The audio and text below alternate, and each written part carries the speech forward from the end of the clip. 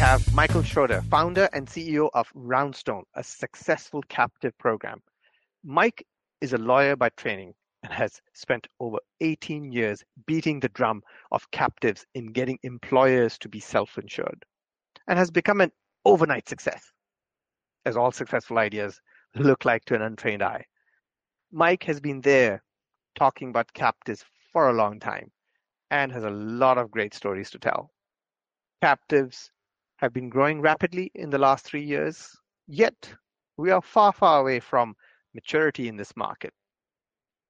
You are going to learn on this podcast some valuable insights about captives, in particular, the market landscape and how to think about the role of captives. What are the components of a captive? How to evaluate different types of captives, and some of the challenges the captives face. This program is brought to you by the Healthcare Administrators Association, HCAA.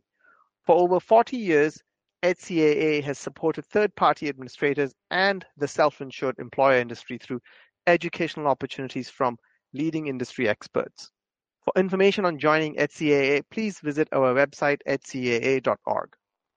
I'm your host, Ramesh Kumar, and I'm on a mission to bring value to the healthcare industry through improved transparency. And my goal from this podcast is to give you one aha moment that you can implement in your business, whether you're a TPA, broker, or an employer. In my day job, I run a company called Zaki Point Health that helps self-insured employers and their employees provide price transparency, direction, and value by delivering a digital front door for the member that proactively steers the members.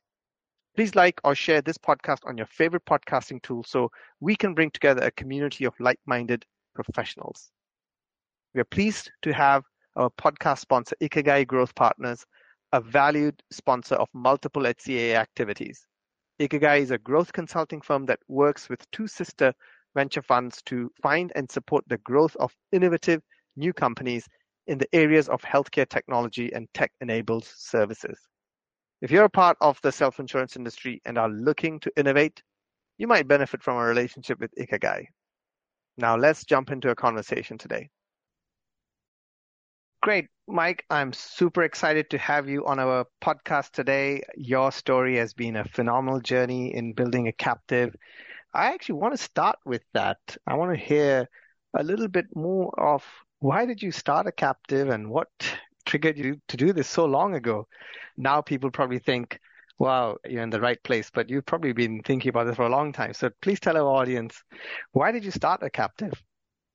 I had been in the captive space, but on the property and casualty side, and I had seen what a group captive could deliver to employers, and in particular, middle market employers, the idea of what information and control and just the ability to have a better outcome with insurance. And also the idea of a peer group and how that could improve upon the outcomes. And so those ideas, which were working exceptionally well in property and casualty, I wanted to bring over to health insurance. And I thought that, hey, this is something I think could make some sense. And so way back in 2005, that's what we did. And we introduced a stop-loss group captive to the market. Wow, 2005. So you must have been out there in the chilly cold for many, many years trying to push this idea out there. Yeah. I joke I was a street corner evangelist up until healthcare reform passed. And it was a good idea, but there wasn't a lot of traction. There wasn't a lot of market demand. And with the rising cost of healthcare, that's really changed. And now it's become a go-to better alternative for employers that want to fund their employee benefits. It's changed a lot in the last, 17 or so years. Let's put a little bit of context for our listeners. Two questions. Let's start with, what is the state of affairs today? How fast is this captive market growing? What are you seeing there? And then another follow-on question from there, I want to then take people back to, there's a lot of confusion about what captives are and whether they steal business from brokers and stop-loss carriers. I want to delve into that a bit more. But let's start with, why should we pay attention to captives now? How fast is this growing? They're a big part of the rapid growth of employers who are self-funding their employee benefits. The stop loss market now is an over $30 billion market. And not too long ago, maybe less than 10 years ago, it was less than half of that. So it is a rapidly expanding market, and the captives are a big part of that because they're fitting into that middle market space, employers with anywhere from 50 to 500 employees.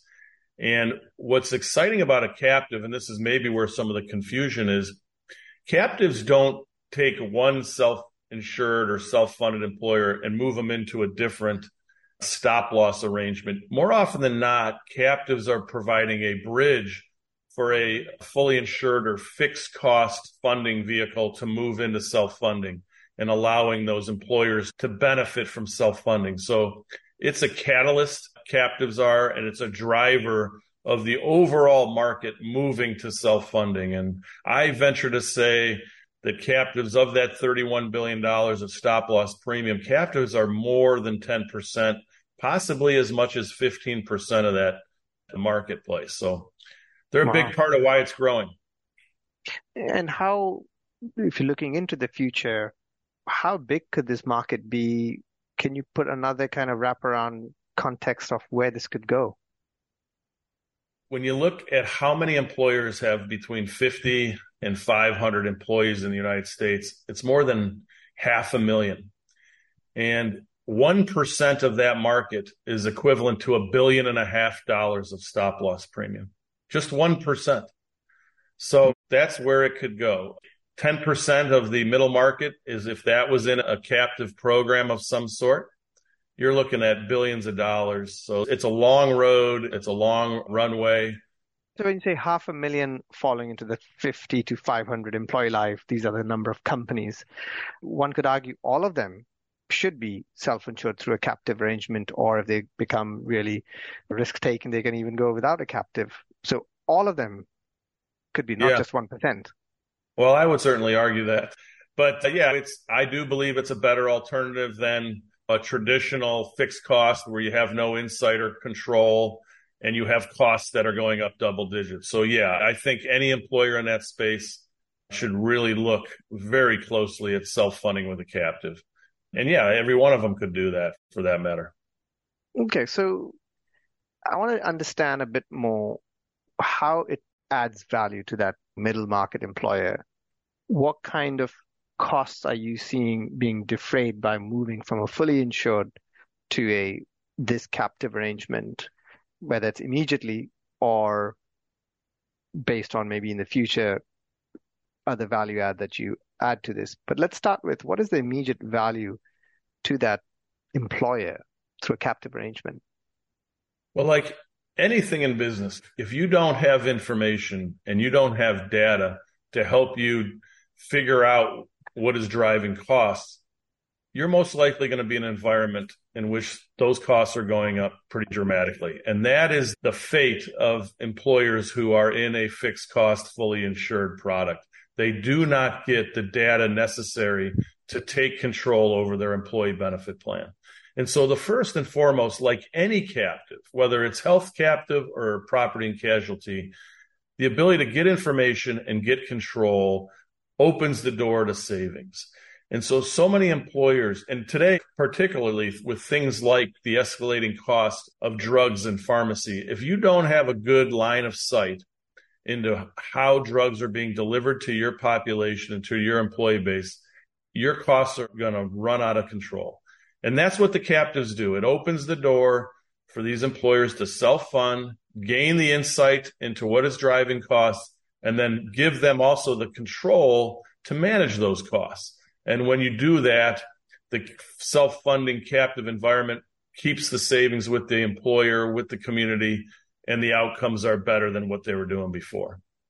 And then when you construct a captive, whether it's your captive, Roundstone, whether it's others, what are the components of it that really deliver that impact, cost savings, or risk reduction? I think the number one theme and the predominant objective is alignment. You have to be in a program and build a program with the objective of managing costs, high quality healthcare at a reasonable and fair cost.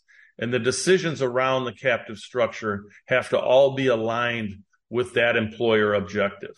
So that's number one. And then when you look at that structure, you certainly have some financial considerations, items like the cost of admission or the collateral, trying to drive that as low as possible. Items like the return fund, the amount of money that can come back to you, or the loss fund, some people call that. You want that as high as possible. So there's those financial metrics. And then there's operational metrics in terms of the flexibility for cost containment choices, the ability when you get your return of underwriting, and essentially the ability of you to control choices on things like your TPA and your PBM. So there's both financial considerations and operational considerations. But along on both of those areas, you have to ask the question, was this decision made with the employer's objective in mind? And is it aligned with that objective of quality, affordable healthcare? That's really important.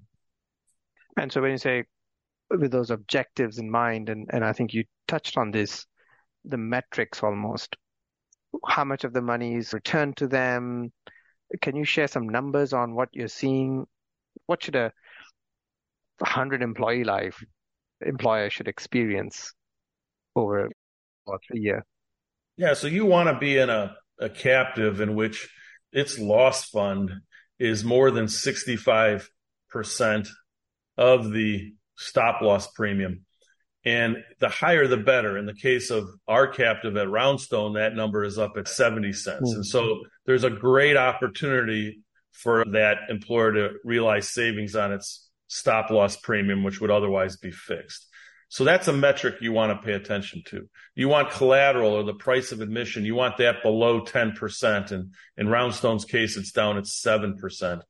But we've seen captives that have collateral as high as 15 or 20% of the stop loss premium. And we've seen loss funds as low as 50 cents. And in those financial metrics, it's going to be really hard to realize the savings on the overall cost of that health plan. So those are things to pay attention to. And then operationally, as I mentioned, there's a whole variety of, it's primarily retaining control and flexibility and making sure you're not forced to engage with someone just because they happen to be paying the promoter of that particular captive. That's something that's misaligned with your objective of building your health plan that's best for you and its objective of cost containment. Mike, maybe I didn't fully understand that, the second part on this operational. Are you saying sometimes they're not aligned, the broker who's selling that is not aligned? Help us understand. If an employer listening to this or a TPA listening to this, they're trying to decipher through this, how to work with their captive. Yeah, I think the question is, if the choice or the control over which solution provider, whether it's a TPA, a PBM, or a cost containment solution, is not up to that employer and is being made by the promoter of the captive or the advisor, the question needs to be answered. Why are you promoting this particular solution provider? Are you getting paid by them? Because if they are, there's a conflict and there's a misalignment, and perhaps the best PBM is not being recommended. Rather, the PBM is being recommended because it's paying that particular promoter. That needs to be the place the employer gets an alignment with the captive it chooses so that it knows it's getting the best outcome, it's getting the best solution set. It's not just getting a TPA or a cost containment vendor that happens to have a financial arrangement with the promoter.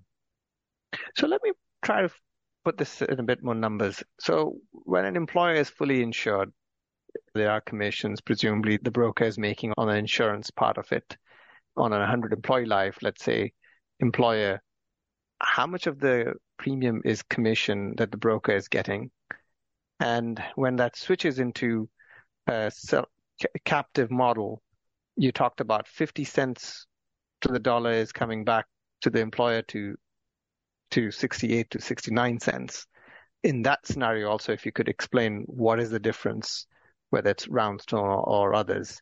Just want to get these numbers a bit more clear in my head. In the fully insured market, most of the advisors are making anywhere from 3 to 6% of that total health plan cost or that total fixed cost premium as a commission. So perhaps three up front and an override of another three. Mm-hmm. That's pretty typical. When an employer moves into a self-funded arrangement, most often the way we do it is the advisor's consulting fee is outside of the premium. It's part of the overall health plan cost, but it's set forth transparently in the proposal as a consulting fee. And it usually stays in that range of that 3%. It usually converts to a per employee per month number in that $30 to $35 range. So there's not a real change there. But what changes is the override, the next 3%. A good structured captive is going to struggle to provide an override because it reduces the loss fund. And so if an override of another 3% is provided, or even higher, 5, 10% on stop loss premium, your loss fund is going to go down. It's an added expense, and there's going to be less money for that employer to receive back. So some advisors hesitate to move into a self-funded market because they worry that their income will go down. Now, what we try to share with them is that when you actually look at the captive model and you look at the close rates you're able to develop when you build a relationship with a strong captive, they're usually several times that of traditional insurance, fully insured. And you look at the renewal rates, the consistency of the business in the 90% range. Over the long term, the advisor will actually be ahead and then in a traditional model. But that's a lot of folks don't understand that. They look at things in the short term and they're wed to that override model that's prevalent in the fully insured market. And if you bring that over to the captive market, you're most likely going to end up in a captive with a higher expense load, a smaller loss fund, and a lower return for the employers. Those overrides got to come out of somebody's pocket, and it's typically the employer. So that's misalignment right there. And there's been a lot of excitement about captives and number of new entrants. How do you differentiate in the market? Well, what I've been talking about, we make decisions based on what's best for the employer. And I'll give you an example. We recently negotiated a reduction in the expense load with our reinsurance partners.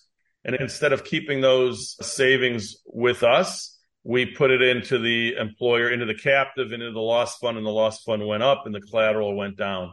That's that aligning with the objective of the employer. We do not take revenue from any other service provider like a PBM or cost containment solution. So that's fairly unique in the market, and we do believe it's a differentiator. Now, it plays out in the metrics I shared with you. We have the lowest collateral in the industry at 7%. We have the highest loss fund in the industry at 69-70 cents on the stop loss dollar. So those are all objective measures of the fact we are trying to align with the employer's goal of quality, affordable health care. But that's how we differentiate ourselves. Obviously, it's a great financial incentive. The financial metrics are there. As you build these captives by bringing different types of employers, what are some of the other things you imagine happening, whether it's you doing it or others in this captive industry? What kind of programs, what kind of solutions you're adding to the captive to reduce the risks and bring that benefit to a smaller self-funded employer that sometimes the Walmarts of the world would be otherwise getting? Great question. It opens the door to data analytics and finding out what areas in your group you can focus on. Perhaps you're above the benchmark in your diabetic population, or perhaps the utilization of primary care is not where it should be, or perhaps the specialty pharmacy utilization is above benchmark. So data analytics will inform Roundstone and your advisor and the employer on things that can be done or brought to bear, whether it's a specialty pharmacy program to help reduce that cost, whether it's digital health focused on mental health, or a diabetes program that's kind of coupled with supply and also management. So when you self-fund, you get information, and with that information, you have tools, levers, and opportunities to save money. We're really starting to go strong down the path now with our analytics with the social determinants of health, Mm-hmm. looking at gender and ethnic background and so on and so forth to help us identify high risk factors, whether it's cancer, very expensive episodes of care, and helping us then reach out to those groups and educate them on things they can do proactively prior to Mm. there being an event. It's all about managing your plan. Obviously, Roundstone has a lot of those resources. We make it as easy as possible for the employer and the advisor to implement, but we do let them know about the information and give them the chance to save some money. So let me press on this because those employers are quite small. The HR person is spread across a lot of things. Even the broker, might I say, is not that sophisticated selling into that market. So they don't have the capacity, the resources, the talent to look at the data, make those decisions, keep tracking it. So is it all of that falling on you as a captive manager? Yeah, we have a whole cost containment team that's in the marketplace identifying solutions that can fit. As we analyze and vet these solutions, we're very aware of the customer and what they're able to utilize and what they're able to implement. That's one of the key considerations we make. Is this something the members will be able to implement and utilize? But we do all that legwork. And if we don't see a clear ROI, if we don't see no fixed cost or a low fixed cost, then that's not something we're going to bring to the table with our employers. We're aware of the middle market and the fact that they don't have a lot of time and a lot of resources to figure out, hey, what is the best digital health solution for musculoskeletal challenges? They, in fact, might not even recognize that they're above the benchmark with MSK. But if they're with an organization like Roundstone providing them their employee benefits, then we can help them recognize that, share with them that data, and then give them a couple turnkey tools to help them better manage their particular challenge. But it's unique to them. This is not a one size fits all, meaning you join the captive and everybody all of a sudden gets bombarded with MSK digital health solutions. It's not like that. We really want to customize it for the ones that need it the most, because we understand as a middle market, they only have so much bandwidth and so much capacity. So then your role is effectively kind of that risk mitigator health plan where you are looking through populations who need certain programs and you are making those decisions to promote those within the overall big captive population. Yeah, absolutely. And we'll respond if someone has a question or a concern, but we are doing outreach. And some of this, too, is just uniform. We're very aware of the mental health challenge today. And so there's a lot of digital solutions that we have vetted and are ready to go. And part of the value is just that we've looked at a lot of them. We know which ones are priced effectively and which ones are not unnecessarily adding a fixed cost where maybe a fixed cost is not needed. Yeah, we view that as value add. Hey, you're self-funded. You have a high variable opportunity to get money back. Let us give you some tools to help you do that. And we view that as part of our value proposition. And so what sort of trends are you seeing in the data? You obviously mentioned mental health is a big category and musculoskeletal you talked about. Any other trends to manage, whether it's the risks, whether it's the costs, or whether it's the utilization of certain expensive services? Clearly, specialty pharmacy is a rising cost area, so you better have a strategy to deal with those when they arise. Anything with a digital solution that makes it more convenient for people to get care and get rehabilitated, those are all trends and rising solution sets that are very good. Yeah. We continue to pursue primary care solutions that make sure folks can have a primary care relationship that's very strong. And then best in class, and you start getting into some more complicated things like high performance networks and centers of excellence, but that's at a whole nother level. But that is becoming much more common. And so, Mike, you've been in the industry 3 years out. What do you see for the captive industry? What innovations, what kind of changes, what kind of growth do you anticipate? I can still see it growing. I see it's becoming more of a mainstream funding solution for the middle market. That is rapidly occurring. I see there's going to be a lot better use of member advocacy and member digital interaction to help with the navigating of the networks and the care. It's a little clunky right now. The integration between the providers and the pharmacy and the best solutions there with the members is not as efficient as it can be. I think that those digital advocacy tools and AI, I think, are going to play a big role. And so it'll become even easier for a member to find themselves with the provider that is the highest quality and is the most cost efficient under their plans. It's going to become mainstream, in my opinion. And I think it's this area of navigating care with the provider system. It has to become a little easier from a patient navigation point of view. And would that be something captives will be doing, you reckon, or they'll outsource this, or whether they'll be key deciders, but they might figure out a way to deliver that navigation and deliver that member experience? I think that's a self-funded marketplace development, and I do think it's going to be a solution, a patient advocacy tool that's better integrated with some of the provider systems and the provider systems that are better integrated with the patient navigation tools. So it's not necessarily going to emanate. The captives are one player in this self-funded marketplace and are one catalyst for control and innovation that is driving it, but it doesn't necessarily mean it's going to be a captive entity that creates what I'm talking about. And the other trend I'm seeing is a lot of money is being poured into this. A lot of interest is there in investing in this space by private equity firms to other funds as well. What do you see from your lens? Are you seeing that? And if so, what will that do to the market?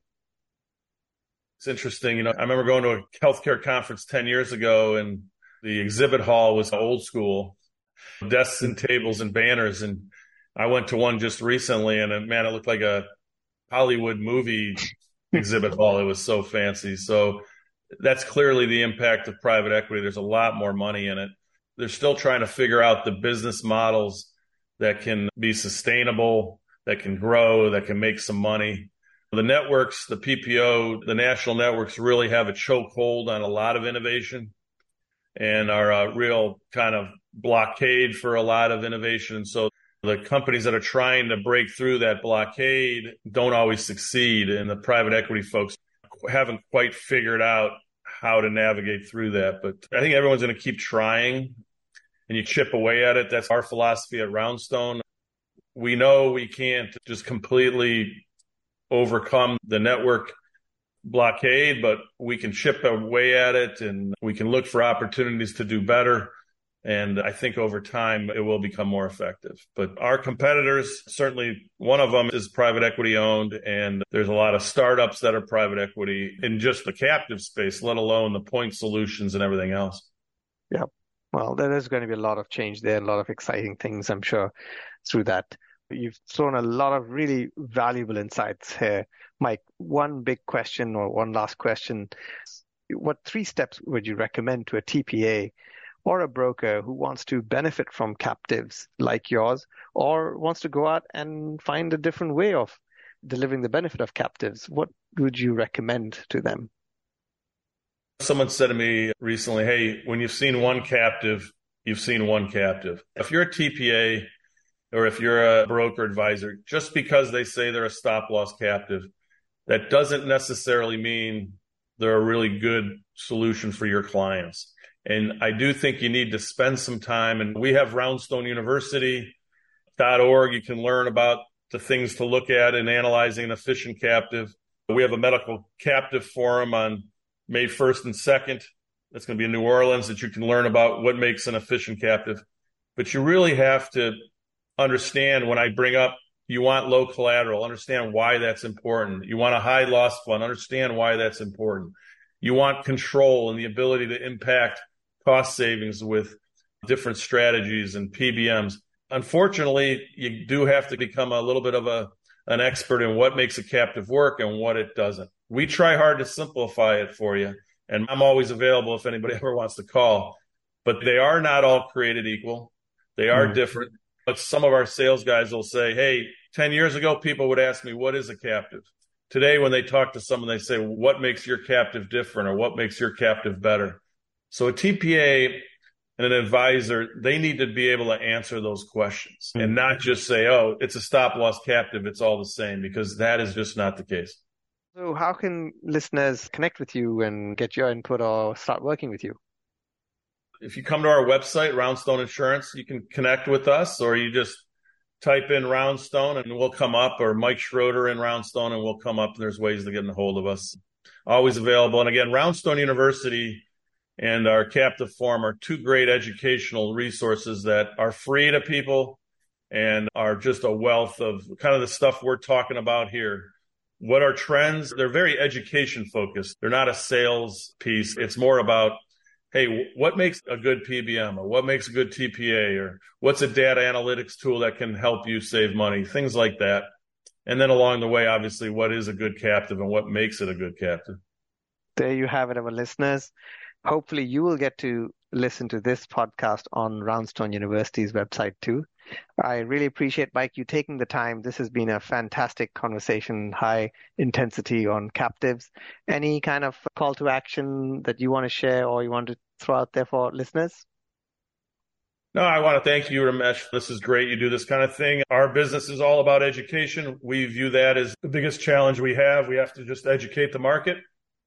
And I would encourage those who share my mission of quality, affordable healthcare and alignment with employers to work with us, because it's fun to have a job and a mission that is about fixing a system that hasn't worked real well for a lot of employers and their employees. And it's really rewarding when you see it work and fix and give them a better opportunity with what their business is doing. So it's a fun place to get involved with, and I'd encourage you to do so. Yeah, no, Mike, like you, I get super excited about how we can bring transparency, direction, and value to our industry and self-funded employers. And these educational seminars and sessions, podcasts are not just great for our listeners, they are fantastic ways for me to learn and others who are involved. So I really do appreciate you taking the time and some of the insights that you've shared. Have a wonderful, wonderful day, and thank you so much. Yes, thank you. And I would like to thank Ikigai Growth, our sponsor of this show. Please join us again for another podcast in the series brought to you by HCAA's Voices of Self-Funding. Please like and share so we can build a community of like-minded people, and tell us about topics that we should bring to you next. Please watch your email for updates on upcoming guests. I'm your host, Ramesh Kumar of Daki Point Health.